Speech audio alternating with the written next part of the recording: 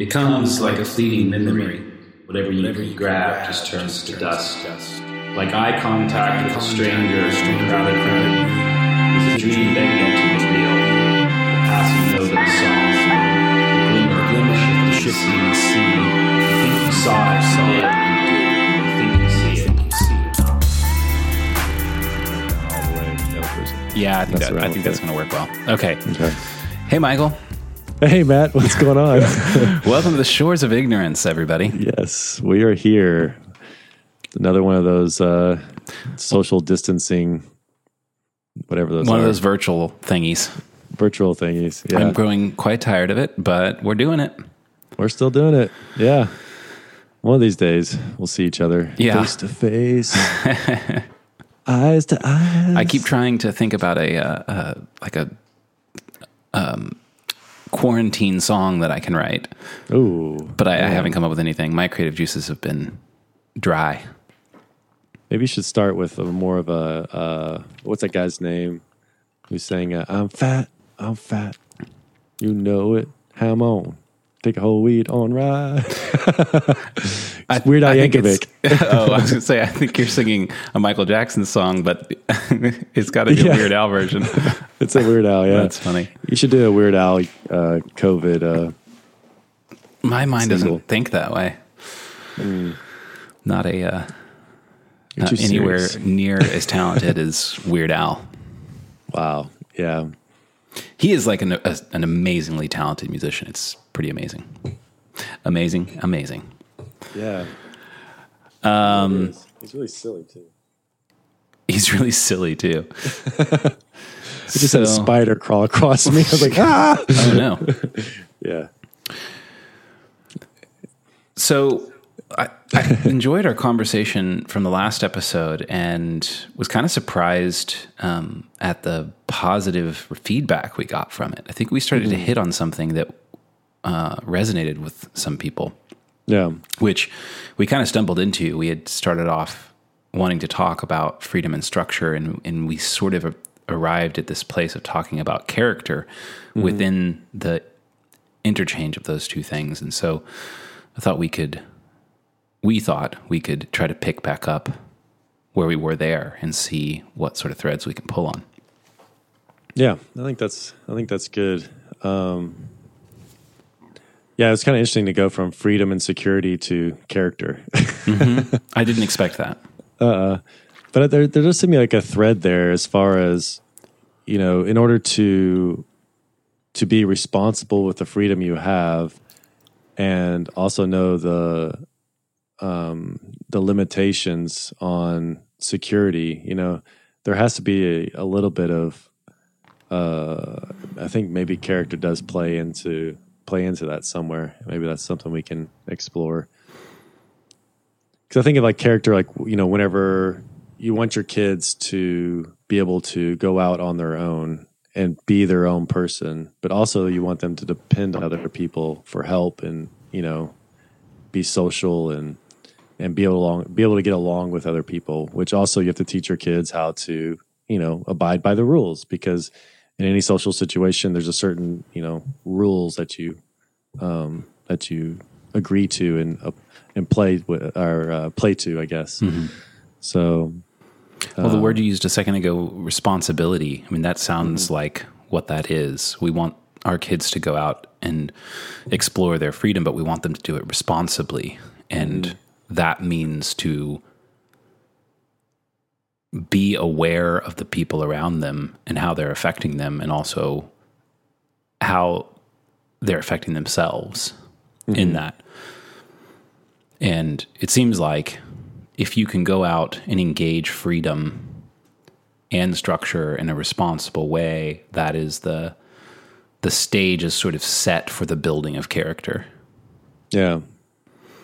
But character is one of those funny words that I don't have a really great working definition for. Yeah. But I don't ever really question what it means. That's it. Yeah. I was just thinking the same thing. It's sort of a word that I take for granted. I'm going to be our Jamie here. character, the mental and moral qualities distinctive in an individual. Mental and moral qualities. Distinctive in an individual? Yeah. That sounds sort of descriptive of their moral ideals and the way that they think about them. I sort of think of character as more of a, I think I tend to think of it as the way that you creatively manifest yourself in a time of challenge and adversity.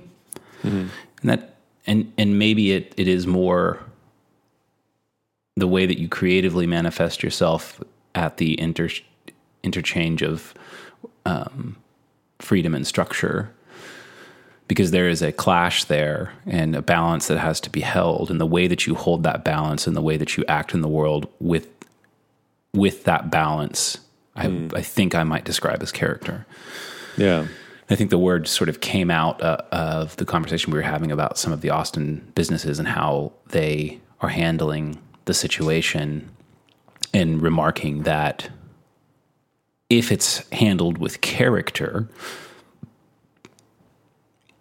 that will pay dividends to those businesses for lots of time to come. Mm-hmm.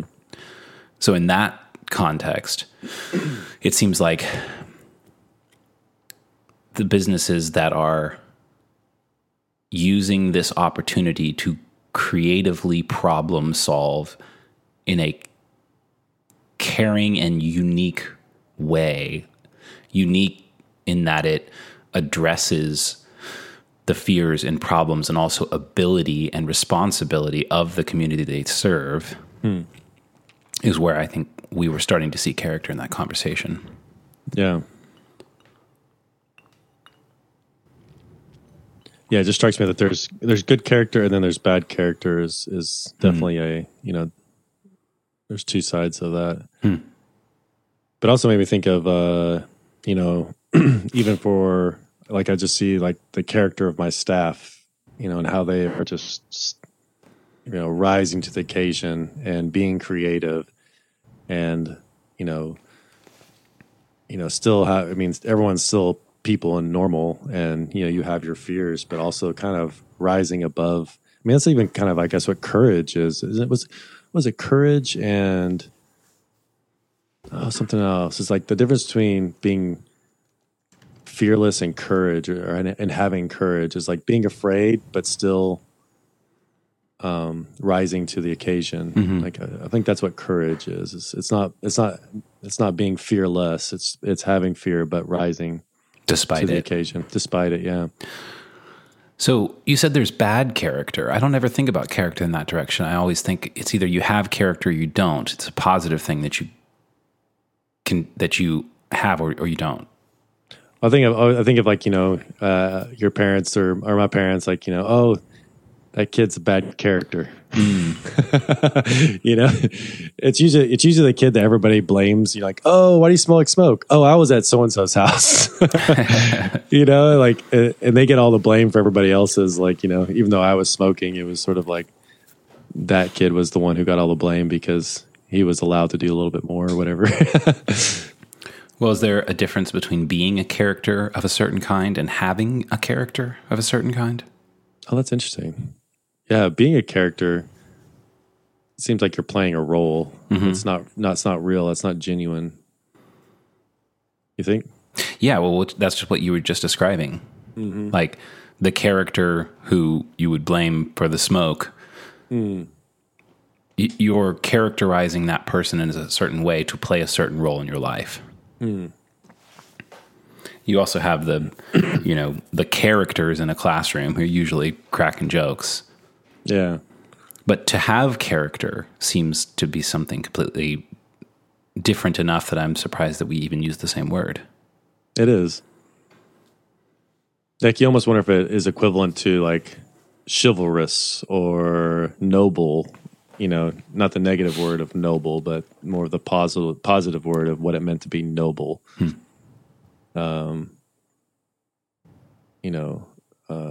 chivalry to put other people's needs before yours, and to I don't know. I think I'm going off on a tangent there. Yeah. Okay.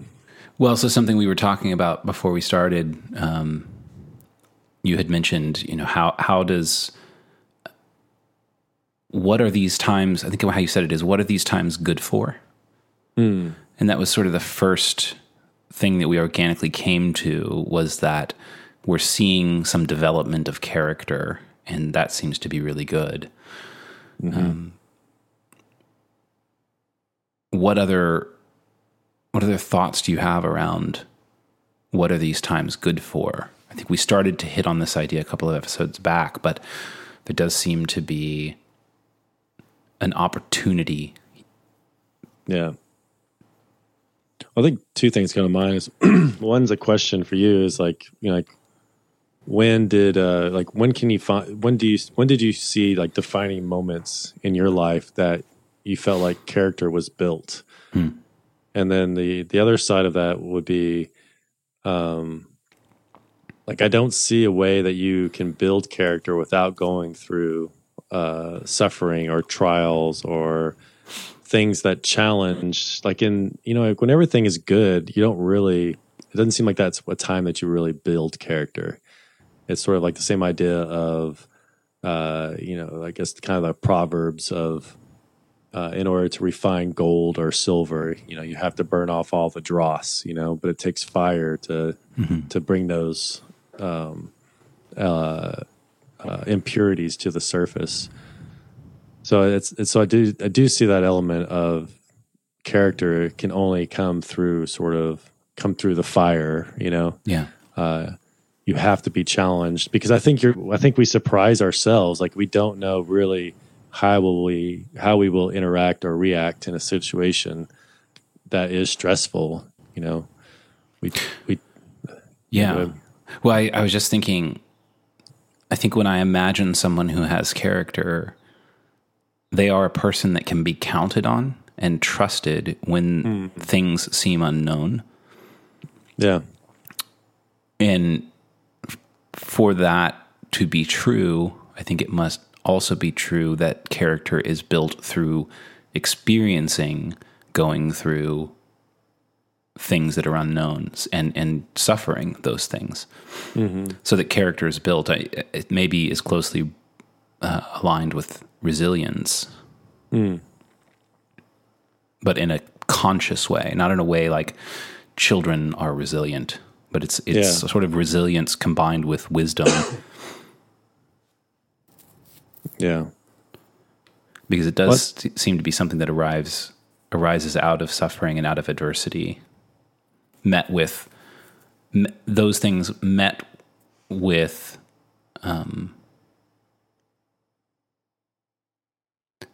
courage. Mm-hmm. Yeah, that's a question. Like, what makes you trust somebody? So the idea of, you're going into a firefight, it's easy to use military type terms, and you always watch the shows like, oh, I wouldn't go into an alley with that guy. Like, I wouldn't know, or I would go anywhere with that guy or something like that. So like, what is it that he's proven? He said something about being a proven character, or proven in times of stress or something like that. Well, I think that the quality arises through experiencing those things. Mm-hmm. I'm not sure about your question of trust. I mean, there's a certain amount of trust that is intuited, and that you give without requiring proof. Because I can trust someone that I don't know very well. Yeah. And that's not because they've proven themselves yet to be trustworthy, but I can still trust them. That's interesting. Like, I find I have levels of trust. So someone I first meet, there's a certain amount of trust that's extended, and if that is met, then that trust kind of grows into more. Yeah.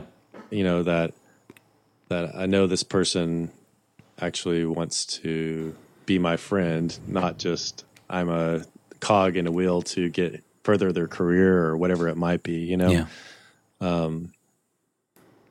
Because that kind of thing is like, oh, cool, I'll help you out or whatever, but you're not really interested in me, This is kind of I'm more of a means to an end, Yeah. So I think there's that building, like almost, if you want to even calling it discovering the character of another person. I like that. I think of like when we do interviews for Medici, it's like, I don't do them anymore. And it's like one of my most favorite things. Evals and interviews are just so much fun because you meet this person for the first time and you're really trying to see, is this person going to fit well and serve your customers and them feel welcomed into your space and have the work ethic to make things look nice and do well and stuff. So it's a real tricky thing to determine that within a 30-minute interview, Right. Or it could go longer than that. So How did you say it a second ago? Trust, someone gains your trust as you learn their character. yeah. Well, I think I've seen people that are overly trusting and they almost just invite people to take advantage of them. At the same time, I've also experienced people that are overly trusting give trust to people that might not seemingly deserve it, but by them extending that trust, it actually calls them to a higher level. Right. And so there's kind of like, It calls out character. it almost allows room for this person to be somebody maybe they weren't before.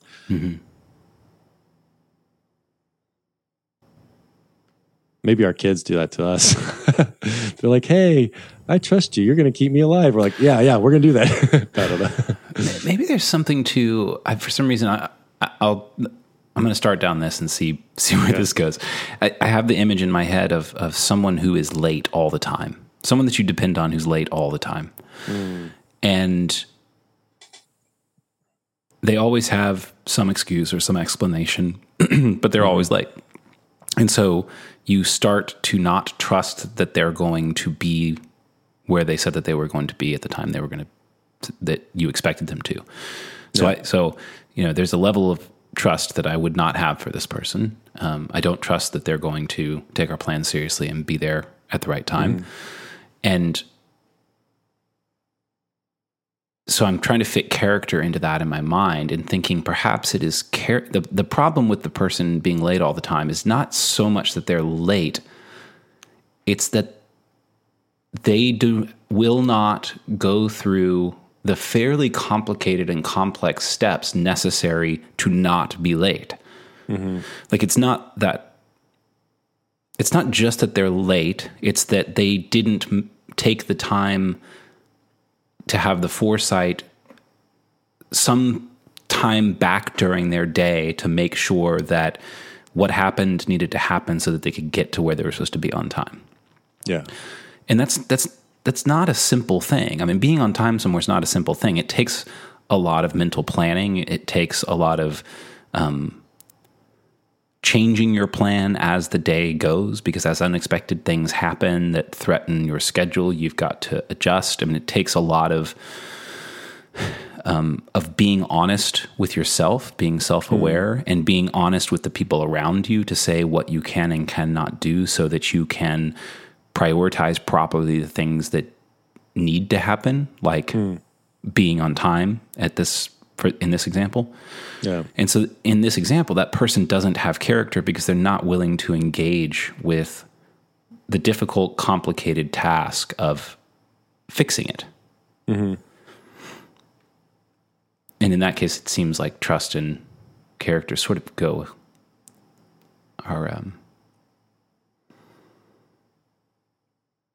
hand in hand. It's also a compounding thing too. So like, that would be one aspect. This person doesn't show up on time 90% of the time, 70% of the time, 40% of the time. And so you kind of see certain elements in that part. And it's like, whenever you start experiencing somebody on many different levels. Like, not only are they not on time, or close to being on time, or even maybe don't even apologize for being late. They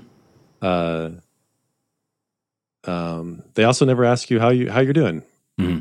It's always about them. So when they get there, they just talk all about themselves. Well, because they're self-conscious about the fact that they have let you down once again.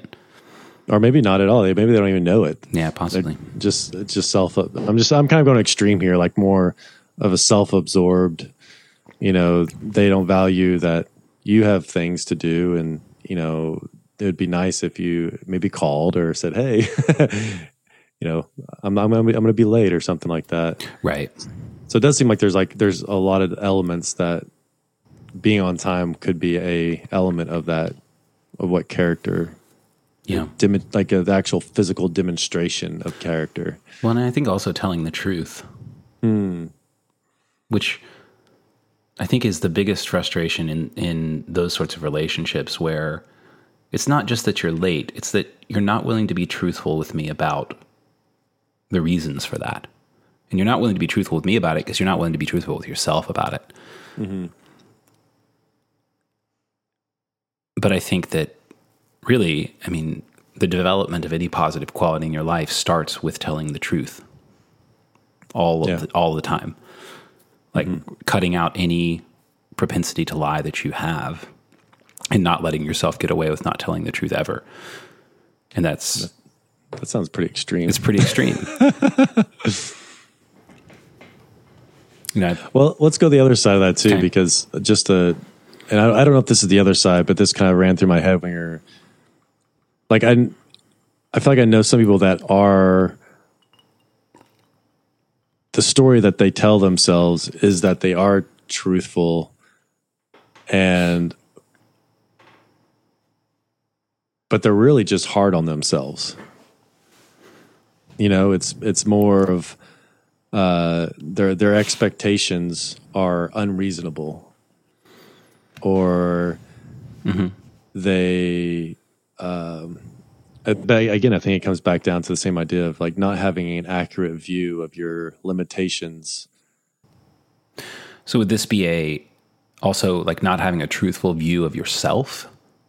Yeah, I guess so. Maybe when I'm thinking of truthful, I'm thinking of like a truthful someone that would when you're being truthful with yourself, you understand what you're capable of to a reasonable extent, and also that you will always fall short of that at some level.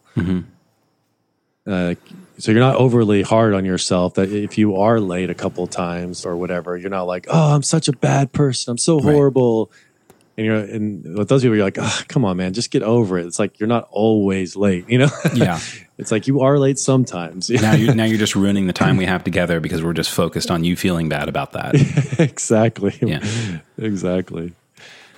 Well, but but maybe this is kind of part of the point, though, is like that person doesn't have character. The person who has character shows up late, apologizes truthfully, and is able to hold in balance to the extent to which they feel bad, and they're able to brush it off. Yeah. And say, I feel bad about it. Not going to let it affect my time here. I've apologized to you. You've forgiven me. Let's move forward. Yeah. And being able to hold that in balance and move forward in a way that lets it be put down, put away. That's interesting. I like the idea of balance. It's like that holding a correct balance. Right. But I think in order to do that, you have to have practice telling the truth about that. And telling the truth about that will probably, at first, it'll be really hard to strike the balance.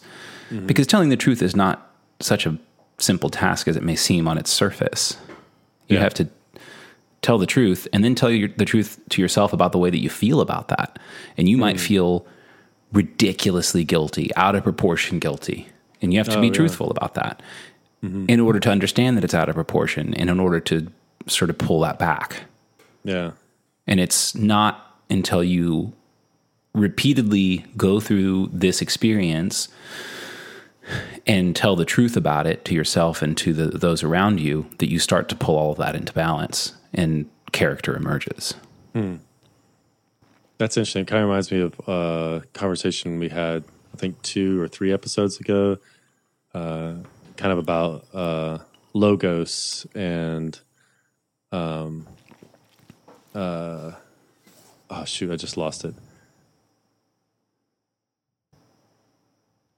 Correctly naming things. So, if you don't have I can't go there, but it did remind me of something about 2 episodes ago that we kind of got into with naming things and character and logos. Yeah, I'm blanking on that. That sounds great, though. It was really intelligent, so it's awesome. Well, I love I think the concept of naming things is really powerful. Yeah. Well, naming things correctly, that.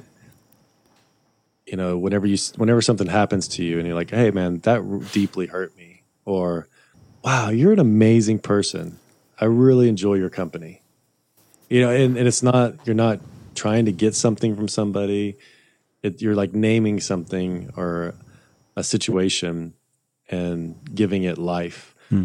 But then also, like, whenever someone hurts you, it's also identifying that there was something that happened here and this is how I experienced it. And there's like removing the falsity of maybe just sweeping it under the rug or something. Yeah, or denying yourself the urge to potentially act out of revenge, but to name precisely how you were affected and precisely why it was the hurt was at their doing. Would that be sort of what you're talking about, naming it correctly? Yeah, I think so. I think it's hard to name things correctly. There's so many things that you're being presented with, but you're also like internally working through. So like somebody's late and you could be like, man, jerk. It's like, but you're actually angry because like maybe other people have been late so much in your life that you're then projecting onto this person who was like, we're late one time. Yeah. Like that's not seeing correctly what that situation is. So you're falsely naming what just happened. It was more like, no, this is your friend and he was late. It's not that big of a deal. It's funny when you said it's hard to name things correctly. I was thinking, well, we all have tried to name a pet before. Yeah. It's almost impossible. Oh, dude, I don't do that. You just don't name pets? Oh, no. When I told the kids they couldn't name the chickens. I was like, I just don't even want to deal with it. When my middle daughter was born, we hadn't picked out a name. I think we had kind of gotten down to 2 or 3. We had the baby with a midwife, and so it was a little less pressure. And 2 weeks, I think it took us to name this. Really? Yeah, Estella. I think I remember that. Yeah. Yeah. So she was born, and it's surprisingly easy not to name a baby because you don't ever address a baby by their name, especially when it's your baby and you're just home with it for 2 weeks. And so we really had a hard time picking a name. It is hard to name things. That's funny. See, I love naming things. Just not pets? Just not pets, yeah. Ooh, I wonder if there's some sort of deep psychological thing there. Probably. Probably. Pretty sure everything's deeply psychological. I'll go lay down on the couch and you can see if you can extricate that from me. Yeah. And go all Freud on you.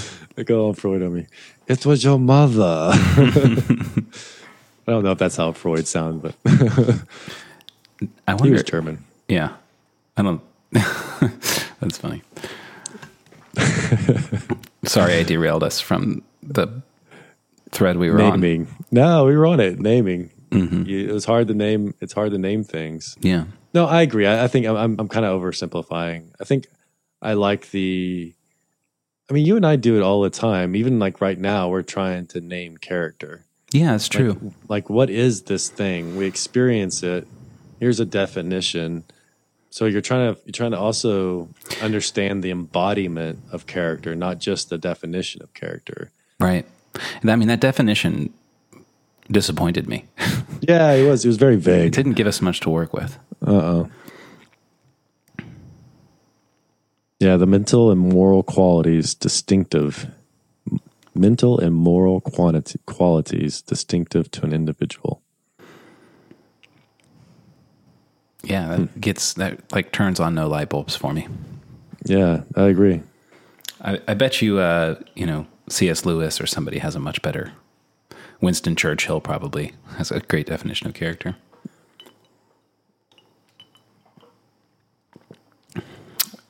Yeah, it's interesting. I just kind of thinking about this almost as if there's probably some other word that we're also lumping into character. Our definition of character. Yeah. Yeah. I mean, what is it about somebody that you like on the last episode, we were talking about those different businesses. Mm-hmm. I mean, is there any other words that come to your mind besides character?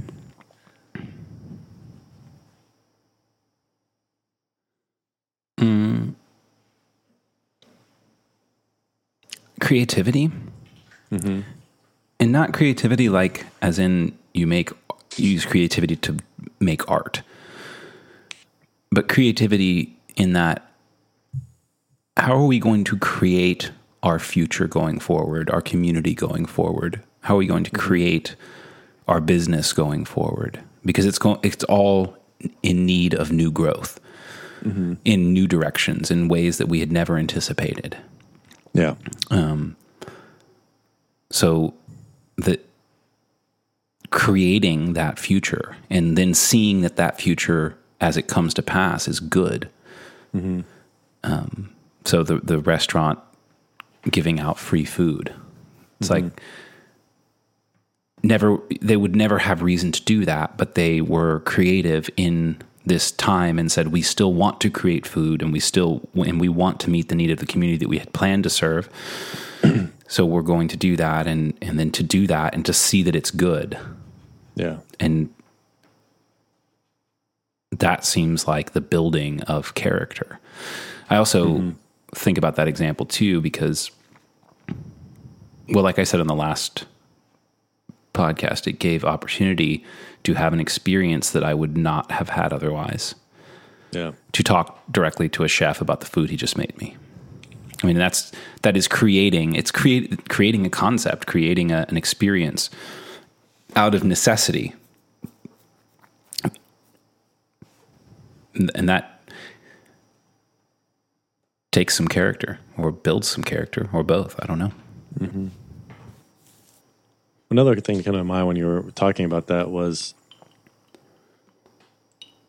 whenever you think of somebody who has character, you think of like a multidimensional, aspects. So much I think it's so hard because in our political climate and media climate, everyone wants to treat everything as one dimensional. Mm-hmm.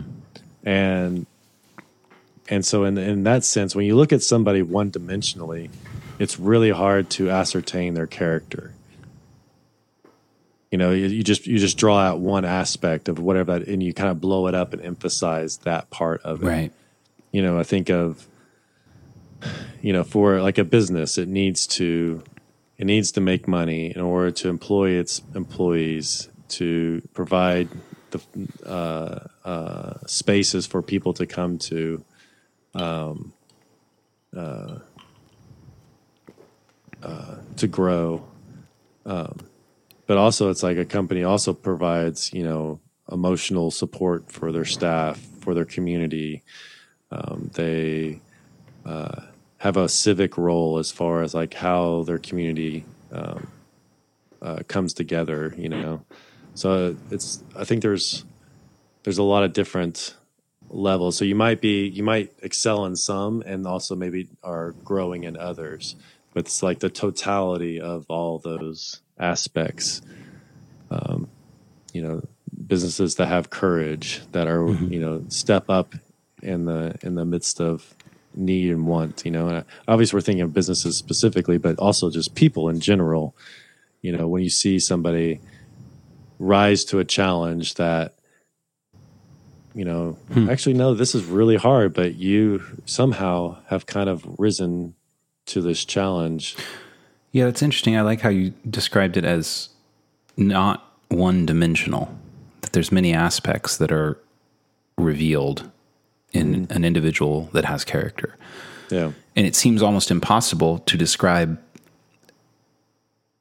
an ideologue as having character, because that seems sort of like the opposite there that becomes an ideology makes you become very one-dimensional. Yeah. And so you don't really say of somebody who is acting out an ideology, that person has character. You would say of a person that they have character if they are willing and able to operate outside of that, to hold certain beliefs, but be able to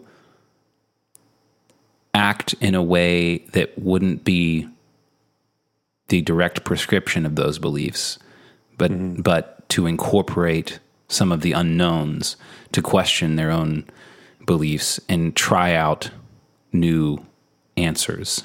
Like I'm thinking about, you and I have had a couple conversations about Dan Crenshaw, the congressman from Houston.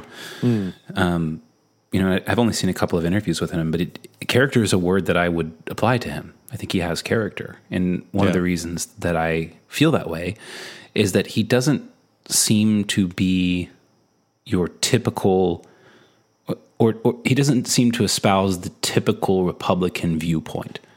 Yeah. He sort of seems to be Republican in terms of where he stands on his policies, but he has conversations with people like Bill Maher and is willing to fully engage that in a way that sees the two parts of that conversation as equal and is just as willing to be right as he is to be wrong. Yeah. Which I think that, I mean, you guys, if you haven't seen the Dan Crenshaw and Bill Maher's interview, it was like this week or last week or something. Yeah.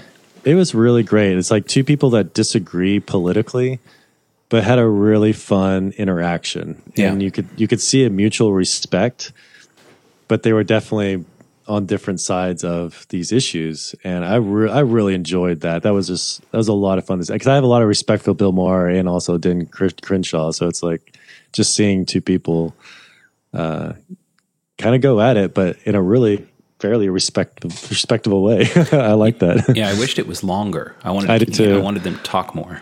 It was only about 15 minutes long. Yeah, whenever Bill Maher was on Joe Rogan, he kind of was talking about like his format still is not at the level of Joe Rogan's. You know, it's a little bit more soundbitey. And he didn't say it exactly like that, but he was just giving Joe Rogan some props on like, this is a really great format. So that's cool. I'll have to listen to that one. I don't know a ton about Bill Maher. I haven't listened to much of his stuff, but I liked him as well. I like him because he's a little bit feisty, but even though he's like really feisty, like he still has a level head on him, you know. And I disagree with him on some things. I mean, obviously, we disagree with everybody on some things, so that's not saying anything. But I do appreciate his feistiness, but also his willingness to either just like, okay, we disagree, like, you know, I agree, I like that. But he's kind of funny too. Speaking of that, I was thinking like, man, maybe in coronavirus, I'm gonna try some new stuff. I want to try to be a comic, you know? That's something I've always wanted to do. Really? Yeah. Why? I don't know. It just seems like such a unique experience to like go stand up in front of people in that capacity and risk bombing in that capacity. Yeah. Like, you know, I've spent plenty of time on a stage playing music, but you don't ever bomb like you do as a comic in that sort of uniquely vulnerable way. Well, I mean, I've played bad shows, but it's a different thing, I think, than a comic getting up there and telling a joke and it's just quiet and nobody says anything. That's it. Yeah, I guess it is a lot more dependent on the audience. Yeah.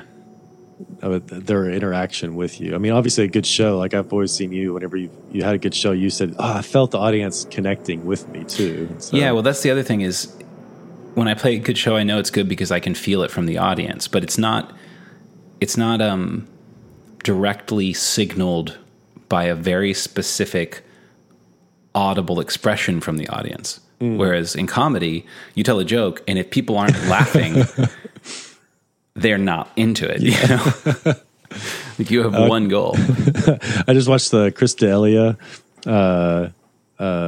His special came out on Netflix. It was really funny.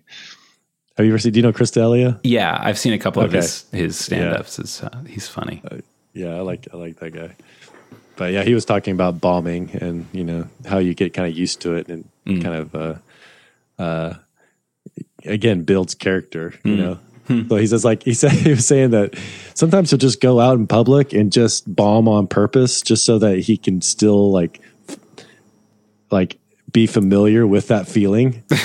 You know, just kind of saying, I've gotten so good that I don't bomb anymore, so I've got to go do it on purpose to keep myself grounded. Well, I think it was something like, so it doesn't sneak up on me, because it's like ever so often it sneaks up on me and I'm just like, what's that feeling? I don't like this. I don't like this. But it kind of makes sense as like, you know, whenever, like in business, whenever you go through like really hard times and then you come out the other side of it, you kind of like are all amped up. And then you kind of hit into a sort of a normalcy. And then once those hard times come again, it takes a little bit to get back into that mindset of sort of, okay, I gotta be creative. I gotta think about this. This is going to be hard. You know, and I can even think about like for fighters, you know, if you don't fight for a while, you're not used to getting hit in the face. Yeah. I think that would be difficult. I don't know. I think humans are really well adapted to normalcy. When things change, it's really hard to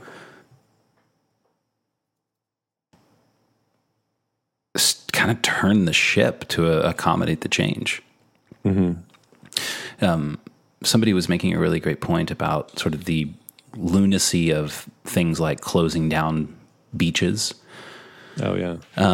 And sort of the reason being given for the shutdown of beaches, well, we can't staff them with lifeguards, so it's not safe, and it would be unsafe to staff them with lifeguards because we need to protect the lifeguards and whatnot. We're sort of like on its face, we're like, okay, whatever. But what is it saying about us where we don't trust ourselves or other people? Like beaches existed long before lifeguards existed. Like we knew how to handle the beach, and we expected that if you're going to go to the beach and you get in the water, that you know enough about that to be able to avoid the situations that that could present danger to you. And I thought that was really interesting.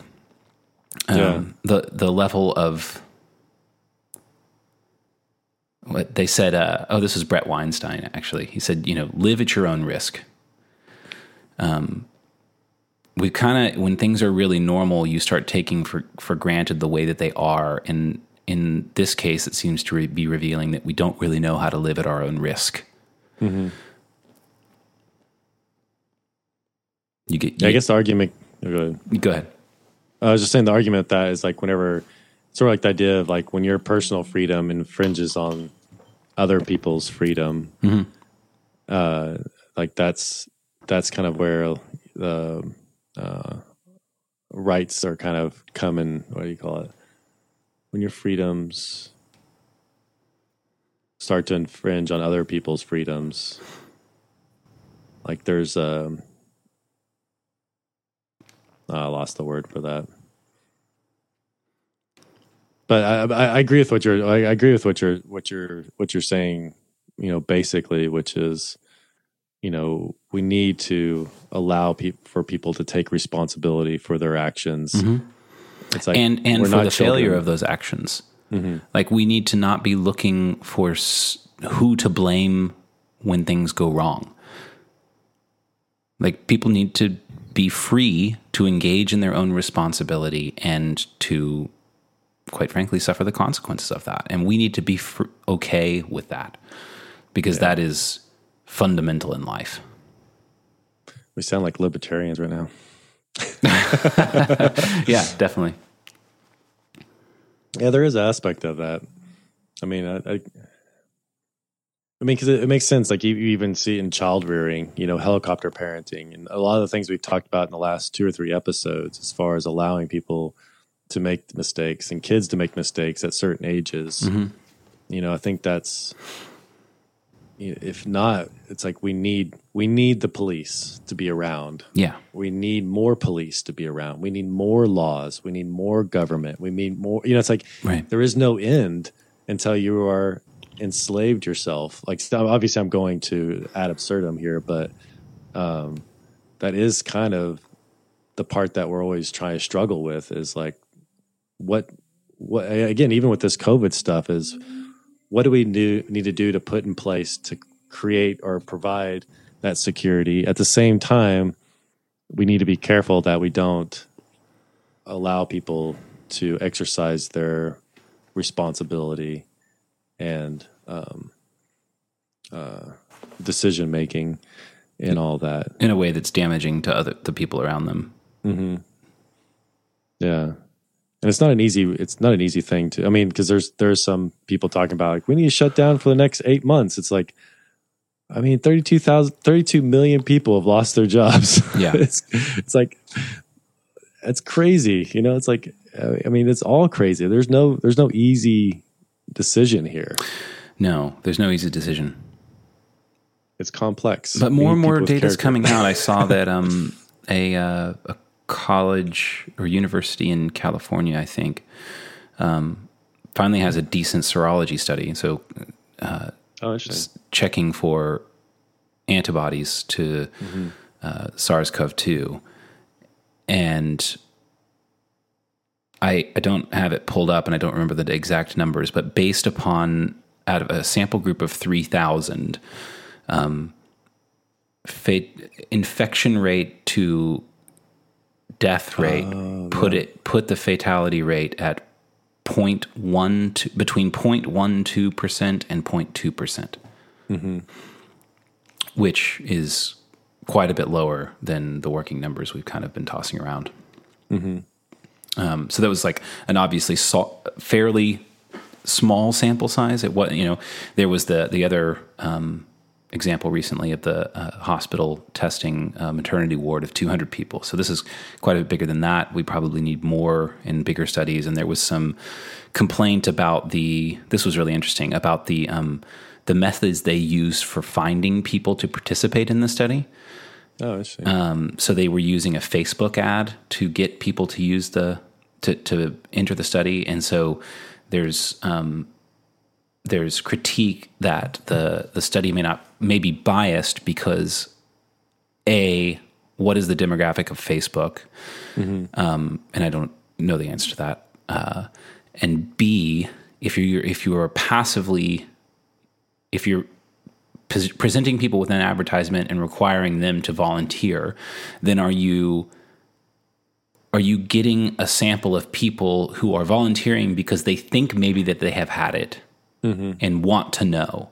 Yeah. So is that descriptive of the general population, or is it biased towards people who would have the disease already?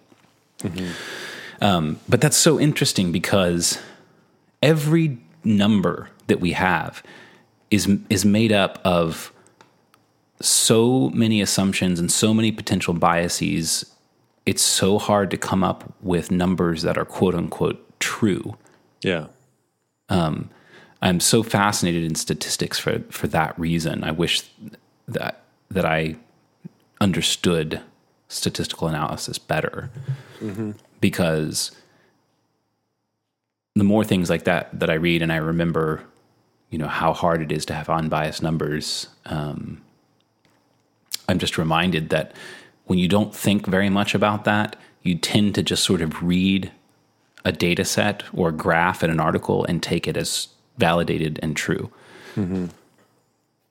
I think that's, for me, is like whenever I hear people recite statistics, I do know that you can use statistics, even if they are disproving to your own point, you can make them look and say what you want them to say. And so I always find it, and I think that's why I've really enjoyed this Fauci guy, because I've said this on another podcast too, but I really do appreciate that. Like, here's what we know, here's what we don't know, here's what we believe it's telling us, and this is why we're not sure if it's true or not. You know, I feel like that kind of messaging is good, because I read, you know, I mean, there's just one guy was just making a point on just basically showing a bunch of statistics from the COVID stuff and all the different types of interpretations you could have by the data. And like, I think his one was BBC showed a chart that was only showing 15% as the length of the study, where it didn't show like 100%. So it looked like, you know, 65 was at the very tip of it. People over 65 and 80 were at the very tip of this graph. And so it looked extreme. But if you were to state the same statistics, you say, well, 98% of people will live from this disease, will not die. It has a different sound to it. I mean, it's not that, and again, I'm not making any I'm just more speaking towards how we look at data and how we interpret data and how we build a narrative around the data. So I mean, still, well, can we bring the character word back? I mean, would you say that Fauci's ability to balance the known and the unknown is an indication of his character, that he has character? I would think so. I mean, I've kind of, I would say I tend to listen to him with more respect, or at least I consider what he says. And I didn't go and like look at the different data that says things differently and the same as he's talking about, just to make sure, you know, or give me the warm fuzzy, you know. Well, I mean, it does seem like the way that he's approaching it is engendering trust in you to some level. And I also get the feeling like he's coming at it as a scientist or as a epidemiologist. So he's not really looking at the other implications of what is happening. So like Steve Forbes came out and talked about this, and he's looking at it from an economical point of view. And some people get angry about that. Well, then we go back to the idea of this is a multidimensional problem we have here. And so we need to listen to the economists that have that input. We need to listen to the epidemiologists. We need to listen to psychologists and what the impact of it's all these different parts need to inform our decision making. Right. It's not just one aspect. It does seem like Fauci has done a pretty good job of speaking from within his expertise and not reaching outside of that lane into the economics and into the politics too much, but playing to his role in that situation, which is impressive. Not that he shouldn't also go into those other areas, but there's a certain amount that, I mean, even for like you and I, we dance around, and once we kind of get like, okay, well, we're not epidemiologists or economists, or it's like, but we're also we're curious about these different aspects, and we're trying to put things together, as well as these different people that might be specialized in their fields. You know, I think the ones that can really tie, like those, what do you call them, polymaths? You know, I think Peterson's one of those. Eric Weinstein's one of those. I think there's just some really that can really draw from lots of different. Jonathan Haidt's one of those. Yeah, lots of different areas of expertise and deep knowledge and understanding. Yeah. Jonathan Haidt wrote The Coddling of the American Mind. Is that him? Okay. Yeah, he's done a lot. He's at Heterodox Academy. He's a guy on the left that really was, again, a guy with character.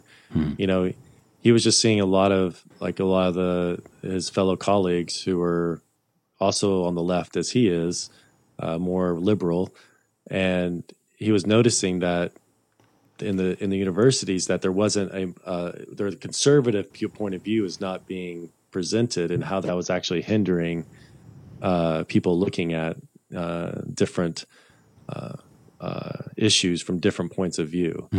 And so that's when he kind of formed the Heterodox Academy, which is bringing people from different points of view, whether it be liberal, conservative, or some variation libertarian, points of view, and bringing them together to discuss and have a more broader viewpoint. See, he was a liberal that said we really need the conservative point of view. It's really interesting. Yeah, he wrote a book before, Coddling of American Mind, which was, oh gosh, I forget the name of it, but that was kind of that book was specifically. He's a psychologist at Harvard, and he actually did research into liberal and conservative thinking and why they're distinct and why you need both. Yeah. Peterson gets into that too, about why you need both a liberal and a conservative perspective and how they balance each other. Right. He does a really good job of that. Well, we're about at an hour, and I don't want to go too far into politics. True. But I was just thinking that, that's such a great point, and it just speaks to our conversation about character, that you need multiple aspects. Something can't be one-dimensional. It needs multiple aspects to be articulated well and to be strong and work together well. And we need both the left and the right, and we need discourse between the two in order for our country to have character. Yeah. In order for the full character of our country to be expressed. And the less we are allowing that cross discourse, the less character we have as a country. That's true. We become more one-dimensional, right, and divided. Yeah. Not integrated. That's good. Usually, people with character are very integrated. Yeah. Yeah. Well, that was now my gears are just spinning. I know. I feel like we could could probably do a 2-hour episode here, but we might want to stick to our. I think we should stick to our hours. I'm also COVID hours. Yeah, I'm also finding myself increasingly and more quickly exhausted by looking at screens. Probably because I'm working remotely and I'm on video conference calls all day long, and I'm realizing it's starting to take it out of me in surprising ways. Yeah. So, well, let's wrap it up there. Yeah. Thank you guys for listening, and we'll see you next time. And thanks for coming out to the shores with us. Thank you guys. We'll talk to you next time. Sounds good. See y'all. Goodbye.